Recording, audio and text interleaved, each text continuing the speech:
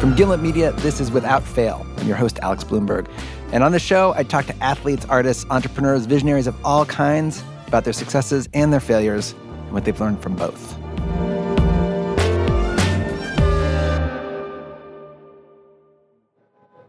The other day, I was walking home from Gimlet with my wife, Nazanin. This is our routine at the end of most workdays. Walk the 15 minutes up noisy Flatbush Avenue to our apartment. We talk about the day. She and I worked together. She joined the company pretty soon after we'd formed it. And she started this division called Gimlet Creative, which makes all of our ads and branded content. It's on the business side. But recently, she has switched roles. She's become the head of new show development, meaning she's no longer making commercials. She's making Gimlet shows. And she's trying to make shows that can grow into franchises with large audiences. It's just much more complicated. Like, me and like everyone else who works on that team are supposed to make hits. Like that's what our job is. And I don't know how to do that. I've never done that. I've never created from nothing a hit. It's also like it's hard to know what even makes a hit. Like you know what I mean? I know, I have no idea. Are there rules? Wait, you don't know? Someone should tell me what they are. I can't tell you how many times I ask the question, are there rules? Knowing full well that the answer is no, there are not rules. And it was a shockingly long time before I realized what business Gimlet was actually in. The business of making hits. And making a hit is hard. There don't seem to be any rules. But there are a few people who manage to do it over and over. People like movie mogul Nina Jacobson. Nina Jacobson is a force in Hollywood. She was a studio executive who's worked at some of the largest movie studios, DreamWorks, Universal Pictures, Disney, and she's behind some of the biggest movies of the last 20 years. The Hunger Games, The Sixth Sense, Remember the Titans, Pirates of the Caribbean. Her latest hit, Crazy Rich Asians, is the biggest romantic comedy of the last 20 years. I was so excited to talk to Nina because I thought she might have advice for me and for Nazanin on this, our most pressing of questions. How do we at Gimlet make what is essentially our core product? Hits. And over the course of our conversation, we did get to that. But we started not with Nina's success, but with her failures. Specifically, a concept that she brought up called the failure resume. Oh, and I should warn you, there's some strong language in this episode. All right, here's my conversation with Nina Jacobson. Have you heard about the failure resume? I have not. My daughter turned me onto this. There's a professor at Stanford who has written about how it is valuable for people to do their failure resume because your failures sort of define who you are and what you've learned and how you've been impacted in many respects more than your successes do, and that owning those failures and embracing them is sort of a critical component to successful people. Do you buy that? Totally, absolutely. For the most part, I have found that the greatest heights have always come for me after you're down in the dirt, you dust yourself off, you're full of self-doubt, and that the greatest heights always come after the lowest peaks, every time. Nina told me that she started adding to her failure resume very early on, starting with her first job in Hollywood, right out of college, at Disney Sunday Movies. My job was to read the script, do a synopsis, and give my comments on whether the script or the writer was worthy of further pursuit. Mm-hmm. And I liked that job, and it was great just to sit and live in stories all day, which makes me happy. 6 months into that job, the writer's strike of 1988 happened, and I got fired. My mom cried and wondered, was I sure I didn't want to be a doctor like I said I wanted to be when I was in high school? Your mom cried when you told her that you got fired from your script reading job? Yeah. Yeah? Because nobody wants their kid to be sad. And It was the first installment on my failure resume. And because there was a writer's strike, hardly anybody was hiring. But one person who was hiring was Joel Silver. Keep in mind, like say, you've got the fiery, left-leaning, feminist, brown graduate. The one person who's hiring is Joel Silver. And who's Joel Silver? Joel Silver was, at the time at least, a very powerful producer of big action franchises like Die Hard, Lethal Weapon. And you and he did not share necessarily politics in common? Well, certainly gender politics. I can give you a pretty good example, which is that the night of my interview with him, he was personally auditioning strippers for Roadhouse, the movie, with Patrick Swayze. And I was sandwiched in between a bunch of strippers with my glasses and my generally nerdy demeanor. And actually a couple of young women who worked for him, who were sisters, they called me and they were like, why don't you come and sit in here? And so I was brought into a different room because all the strippers were looking at me like I should fire my casting agent. And you're there with your resume and your cover letter and you know, wow. What did you think when you walked into that room? I felt like I was in a movie. I often find myself feeling like I'm in a movie. I felt like I was in a movie. Does that help? Yes, it does. It helps. It helps to also just appreciate the humor of a situation, and it was hard to miss it in that situation. But I met with Joel, and he asked me, what have you heard about me? And he had a very fiery reputation, and I told him, I've heard you're not a mensch. And he thought that was incredibly funny and hired me on the spot. And so I managed to land on my feet, and 6 months go by. And my friend says, I have some bad news. I just got out of a meeting with somebody who just came from an interview for your job. And so I go to Joel and I say, are you going to fire me? He's like, no, why? What have you heard? I was like, well, I heard that somebody just came from an interview for my job. And he's like, yeah, well, so-and-so is coming in. He has to have his own people. It's just the way it is. Don't tell people that we fucked you. Because you know what? We didn't fuck you. This isn't just, I've been fired from every job I've ever had and I've done fine. It's just the way it is. I was like, okay.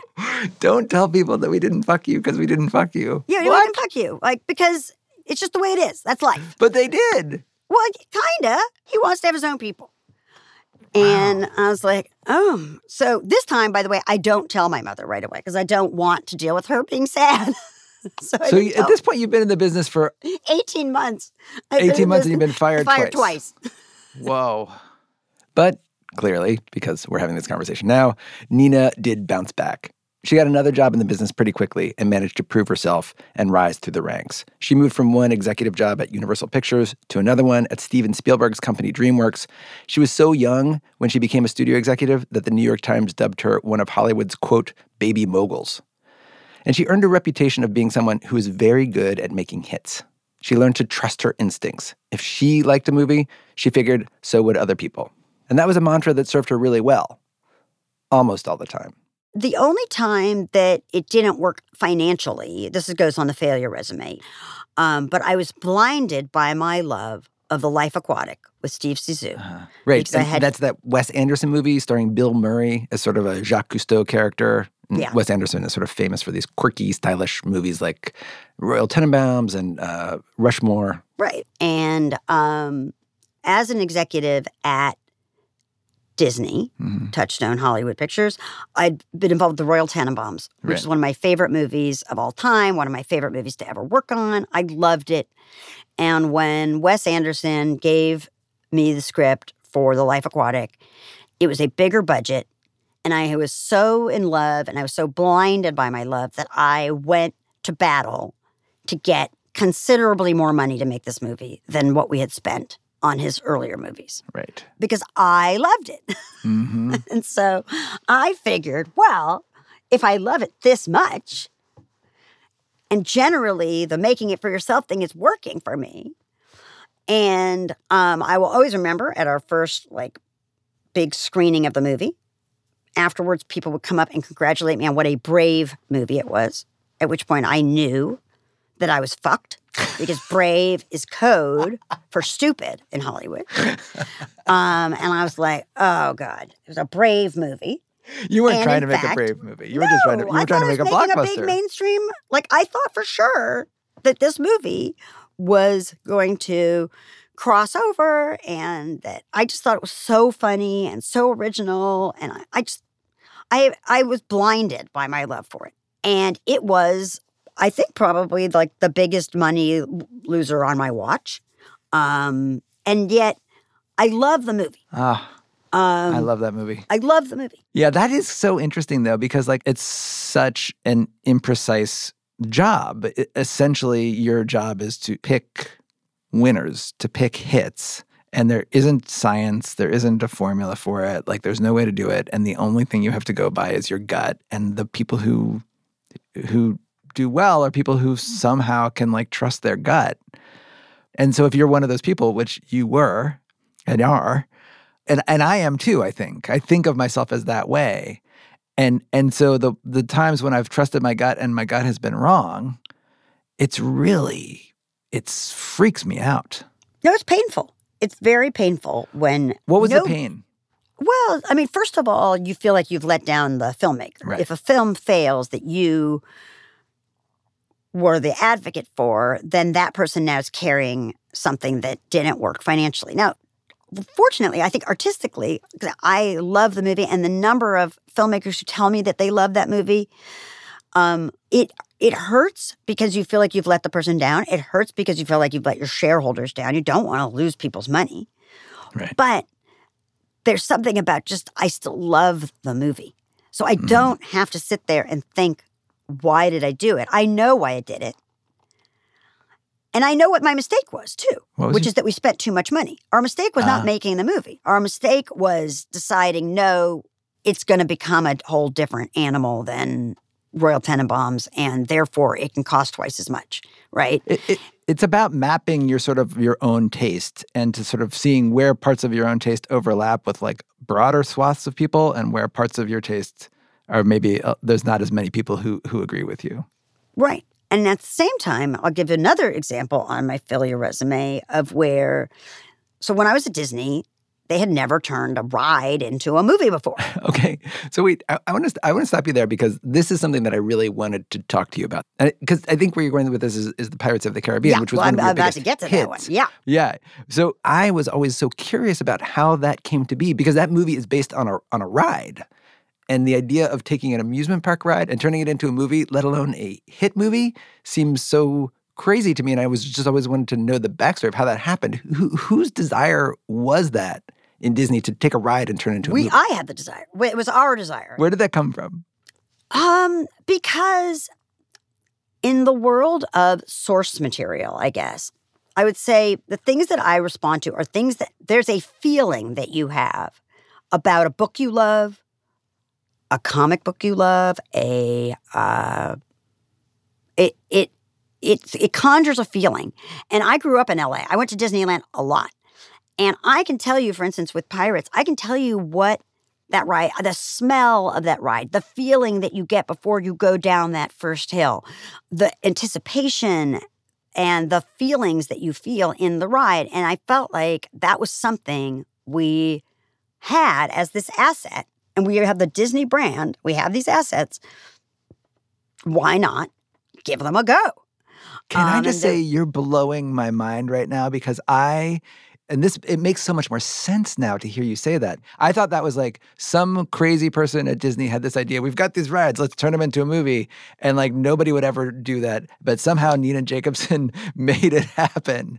And what you're telling me, and now it makes sense. You're telling me, no, that's a great idea.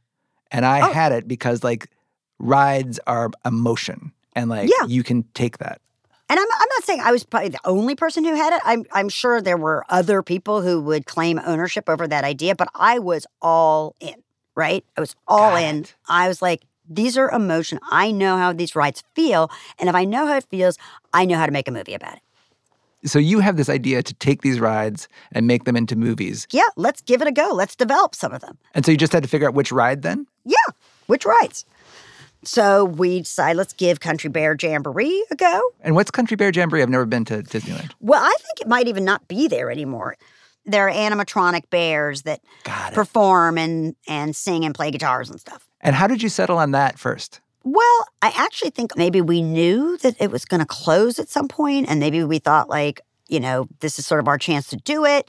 And the idea of doing a musical and a country musical, and of also kind of beta testing this idea too, right? Of, you know, it was like a $30 million movie. Which isn't much by Disney standards, right? It wasn't a lot. And like I said, we had some fantastic music. There's Bonnie Raitt is on there. We had some really great music. I don't know, it just seemed like a fun thing to do. It was like, it's not very scientific. It was like, that sounds fun. Let's try it. Right. And we had a good script. We had amazing puppets. They were awesome. It's just the CG was the sensibility. And people were like, that looks like guys in bear suits. And we were like, yeah, but do you realize how sophisticated these bear suits are? Do you see the artistry of these bear suits? And it didn't work. Did people watch it and say you were brave? People were just like, oh, it's cute. But it didn't work. Right. So one could have concluded from that this whole ride to movie thing is a bad idea. Right. That's what I would have concluded. I was like, that bad idea, Bloomberg. Right. I was like, that's not why it didn't work. And so meanwhile, we were developing Pirates of the Caribbean. And Pirates of the Caribbean is another ride in Disneyland. Yes, it's another ride at Disneyland that I love. It's my favorite ride at Disneyland. Again, I really knew, like, the feelings of it and what is it about. And also my son at the time was really into pirates. So I knew, like, oh, pirate ships are cool. Pirates are cool. And meanwhile, by the way, pirates are one of those things that in Hollywood legend, there's like, pirates don't work. Nobody had made a successful pirate movie in a long time. Got it. Plus, we had just fallen on our face with our first go at a ride. Turned into a movie. I'm shocked that you're doing this movie. I'm shocked. You've just had this idea that didn't work. They thought we were idiots. We really got a lot of grief about it. People thought we were really dumb for making Pirates of the Caribbean. People were just like, look at Country Bears. It didn't work there. It's not going to work here.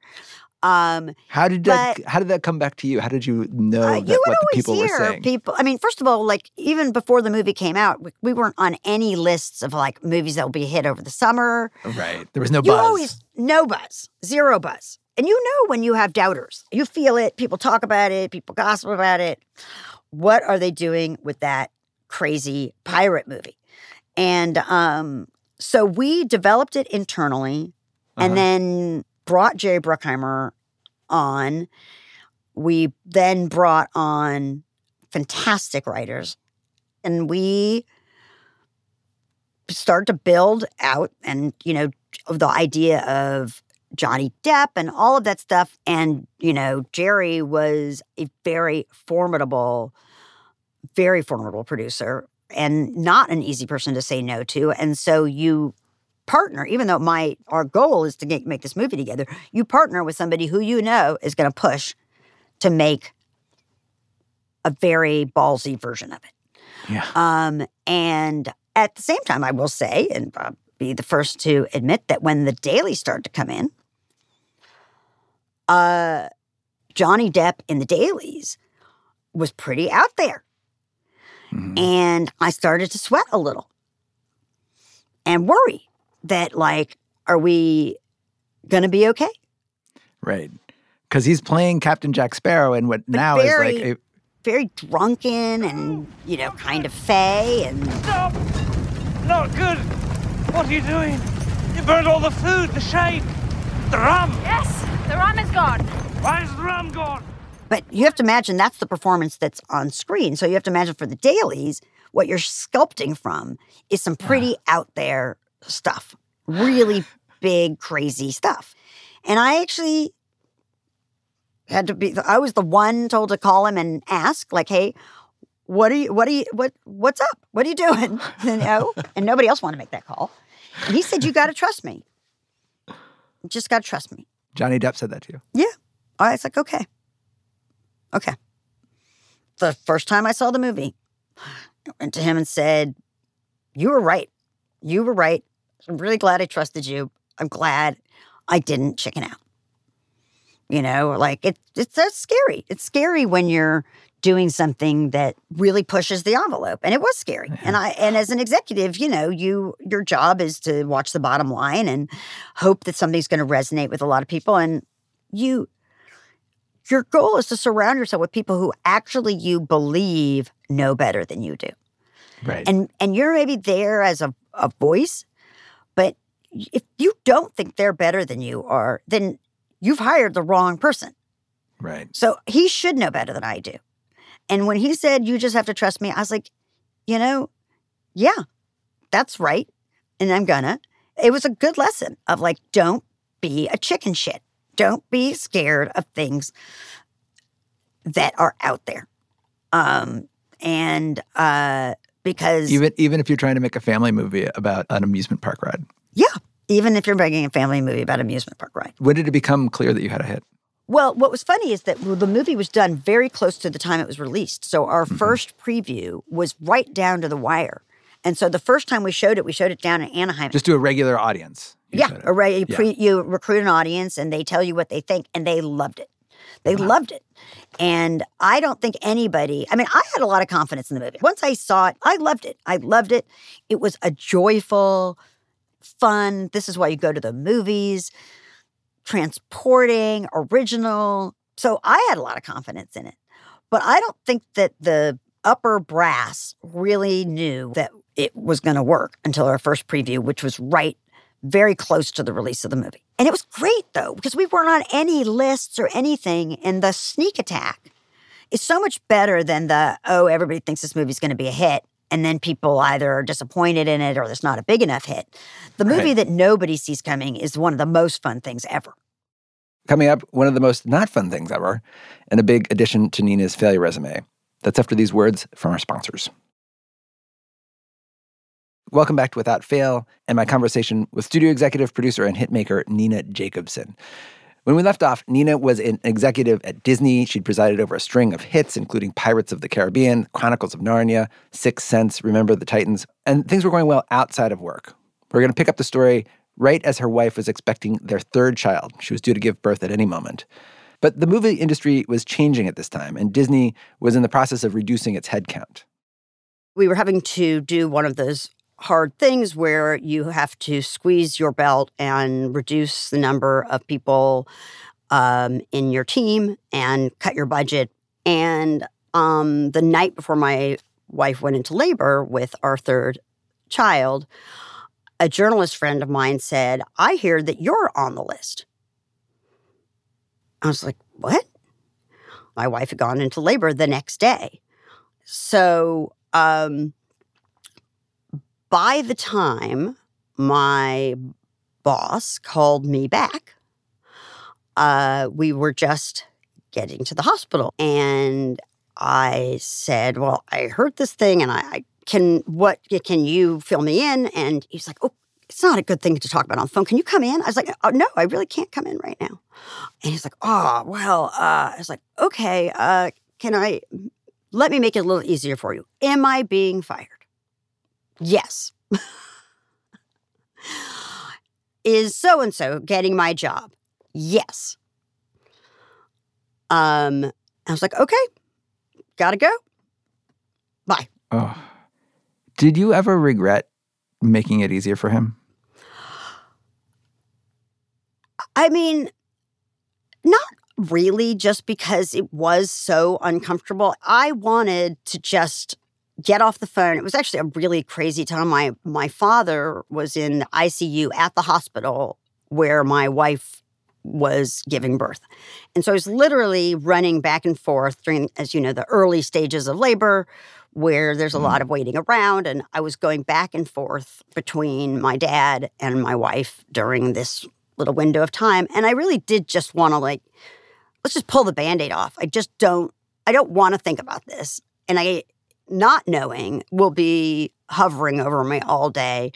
I have a place that I want to be fully present, and my life is happening right here. And I have to just compartmentalize and put the part of my life that is my job in a box and just put it aside for later. Of course, I also really resented, and my wife really resented that box was anywhere near this joyous moment. Right. But it was also that after I was fired, I had this realization of like, I could either really lean into the injustice of it, because I was told this is not a performance issue. And your movies had been doing well. Yeah. I mean, we'd had some, there had been Life Aquatic, but that wasn't it, Right. In fact, at one point, Bill Murray called me and said, did you get fired because of Life Aquatic? Because I've been worrying about that. Like, I don't want to feel bad about that. I was like, but I literally, he called me, I was at home. And I was like, no, it's not your fault. But thanks for calling.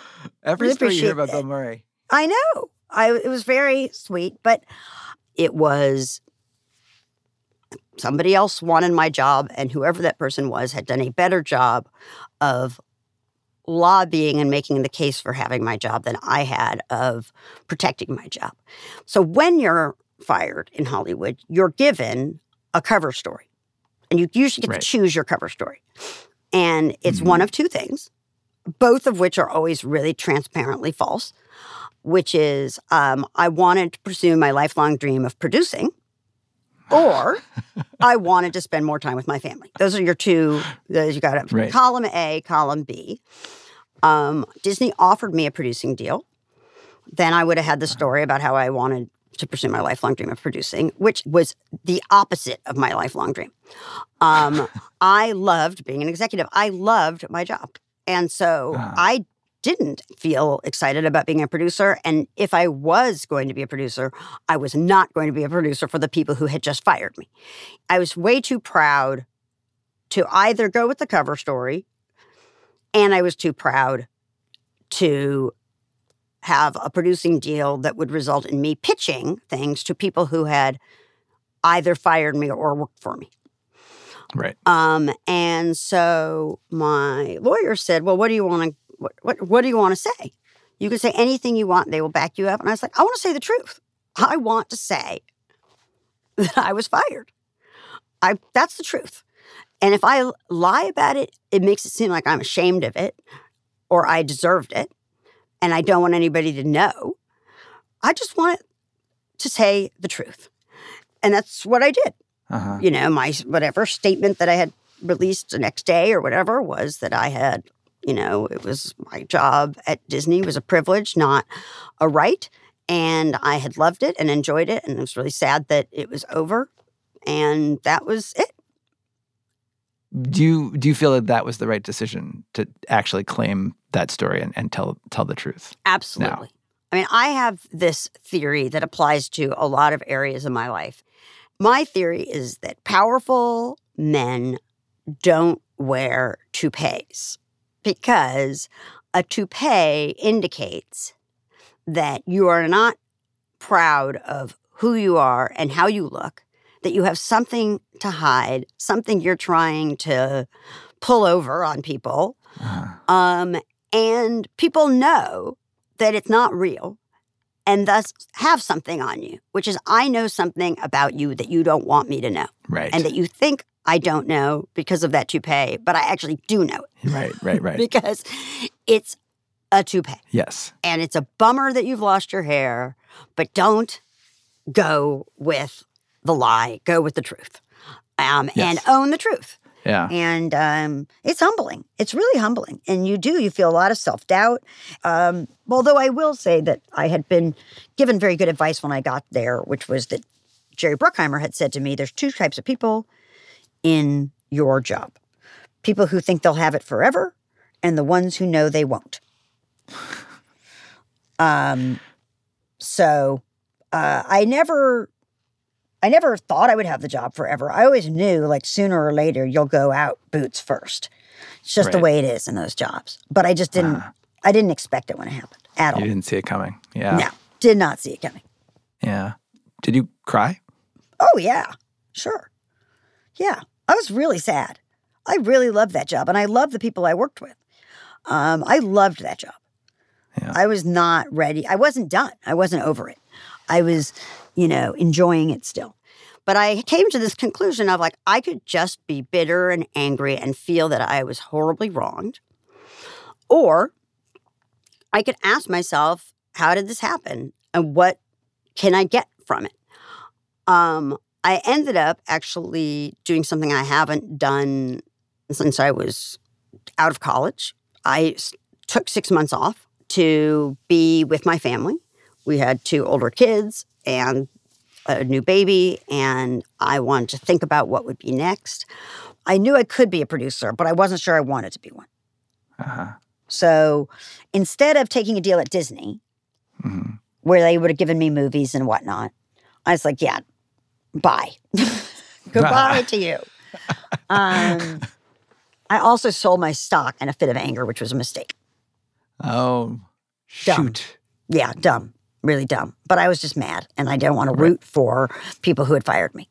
So, but I also, from a public standpoint, I don't speak ill of them. And I learned so much there. And the boss who fired me, I learned so much from him.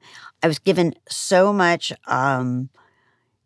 confidence in going with my gut and so much freedom to try different things. And I honestly can't hold a grudge. Like, it was a heartbreaker at the time, but I can't hold a grudge. I just can't do it. Yeah. And so you spent 6 months actually doing the thing that people say they're going to do, which is like to actually spend time with your family. Yep. You decide to start your own company. Yeah. And the name of your company is Color Force. Color Force is my company. It's a quantum physics term that is an invisible force that the more things pull apart, the stronger this invisible force becomes to pull them back together. So the color force is weakest when things are closest together or least pulled apart. The more they pull apart, the stronger the color force becomes to pull them together. It's a very rudimentary, but I liked the sound of it. I also thought it sounded kind of like a gay superhero unit. And the idea of this invisible force that holds things together, because fundamentally that's what producers do. Right. Hold things together. Yeah. Things that want to fall apart all the time. Which is every worthwhile project ever. Yes. Every project wants to fall apart, and every project wants to be bad. They have 2 instincts that you're always fighting against. Make it better, hold it together. That's the job. After the break, what it's like to become the thing you didn't want to become, and how it led Nina to some of the biggest hits of her career, including the blockbuster Crazy Rich Asians. That's after these words from our sponsors. Welcome back to Without Fail. We're picking back up our conversation with Nina Jacobson and what she did after she was fired as an executive from Disney. Nina started her own production company, Color Force, in 2007, and she came out of the gate with a bang. She optioned the best-selling young adult book, Diary of a Wimpy Kid, and turned that into a successful movie franchise. She optioned the Hunger Games series, turned those into hit franchises.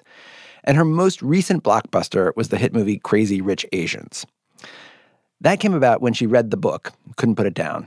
She reached out to the writer, Kevin Kwan, and convinced him to do a different type of deal, to develop it outside of the traditional studio system, independently with her company. That meant less money up front for both of them, but more if it actually became a hit. It was a bet on their own success. They started filming in the spring of 2017, and this August it was released.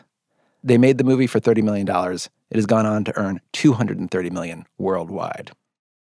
When did you realize that that was going to be a hit? This was one where I always felt really confident about this movie. I just always felt like this is a fun movie. This is a fun movie. You just knew. I just really knew. I mean, what I didn't know is how emotional it would be of an experience, that the success of it would mean so much to people in the way that it did. I always thought it was going to be a hit, but I didn't know how deeply felt it would be for people who felt that they had not gotten to see themselves or an aspirational version of themselves on screen. And I never thought it was going to be just the Asian American people who would like it. I always thought, I love the book. Why wouldn't anybody else like that book? If we get it right, it should work. especially if the emotions are universal and anybody can relate to bringing the wrong person home or being brought home as the wrong person. Right. So you've had a pretty successful run doing this thing that you said that you never wanted to go back to doing, which was producing. If you could go back now, having had this experience that you've had over the last several years, if you could go back and undo the firing and just like actually keep the job at Disney, would you? No way. No way. There's a freedom in having both TV and film available if you love stories that I'm now completely couldn't live without. Uh-huh. And then there's the being your own boss part of it. And there's the sense of, I don't know, the deepness of the bond that I feel to the work and the people that I work with. So no, I don't. I would go back if I had to. I would really try to do it maybe the day before she went into labor or maybe the day after. Maybe a couple of months after. So obviously I wish the timing had been different. Right. Because that was really a drag. You said the being your own boss and the deepness of the bond. Say more about that. There's a connection that you feel when you're on a set of a movie with a filmmaker or with a team of people. And, something like Crazy Rich Asians, you look at all of these people and they just are pouring their heart and soul into their work. And there are the most talented people in all manner of jobs. And until you're really on the set of a movie, you don't see just how many really gifted people do amazing work.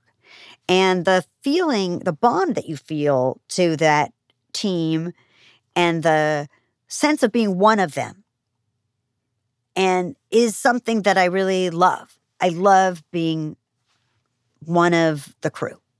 Mm-hmm. And I didn't know that. When I didn't want to be a producer, I didn't know what that felt like. Right. One last question, self-serving one for me. I feel like you and I have had, in some ways, maybe reverse trajectories. I was always part of the crew. I was always making the thing. And now I find myself more of like, we're essentially trying to start a studio here, and we have to make hits. Yep. And I realize that I have no idea how to foster that. I know how to do it myself sometimes, but I have no idea how to foster that as a system. So how do you make hits, Nina? Well, I would say is that never do anything that someone isn't really passionate about. And it might not always be you in that job, I would say, right? There were times when I had to borrow somebody else's passion. If you're going to make 20 movies a year, right? If you trust the people around you, then sometimes you borrow their passion. And at a certain point, like, you'll get caught up in it. But sometimes there's a whole period where that person's passion and your confidence in that person is the driver. Mm-hmm. Because ideally, you would be passionate yourself about every single thing.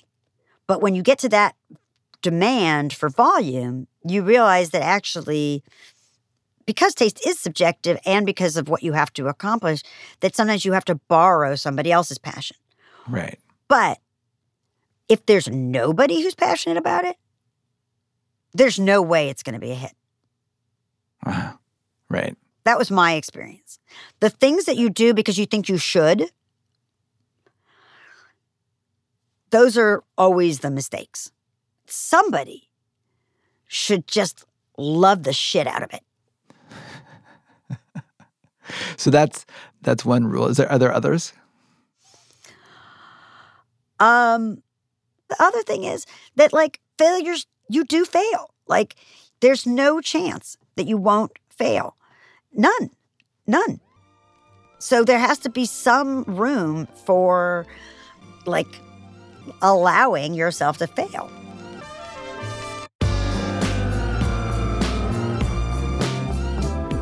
Next time on Without Fail, my guest is NBA world champion Andre Iguodala of the Golden State Warriors.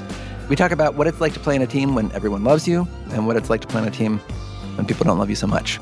Like earlier in Andre's career, when he played for the Philadelphia 76ers. My high school teammate came out to Philly for the first time. And we were walking down the street, and this dude walked past, saw me, and just, F you, mother effer, like, you sorry, mother effer. He was like, yo, like, what? He was like, yo, man, what's really good with these people? That's next episode of Without Fail. Without Fail is hosted by me and produced by Sarah Platt. It was edited by me, Nazanin Rafsanjani, and Devin Taylor. Jarrett Floyd and Cedric Wilson mixed the episode. Music by Bobby Lord. Special thanks to Matthew Bohl. If you think Without Fail should be a hit, leave us a review. It helps other people discover the show. And also, tell your friends about it. Don't just keep it to yourself. As always, thanks for listening.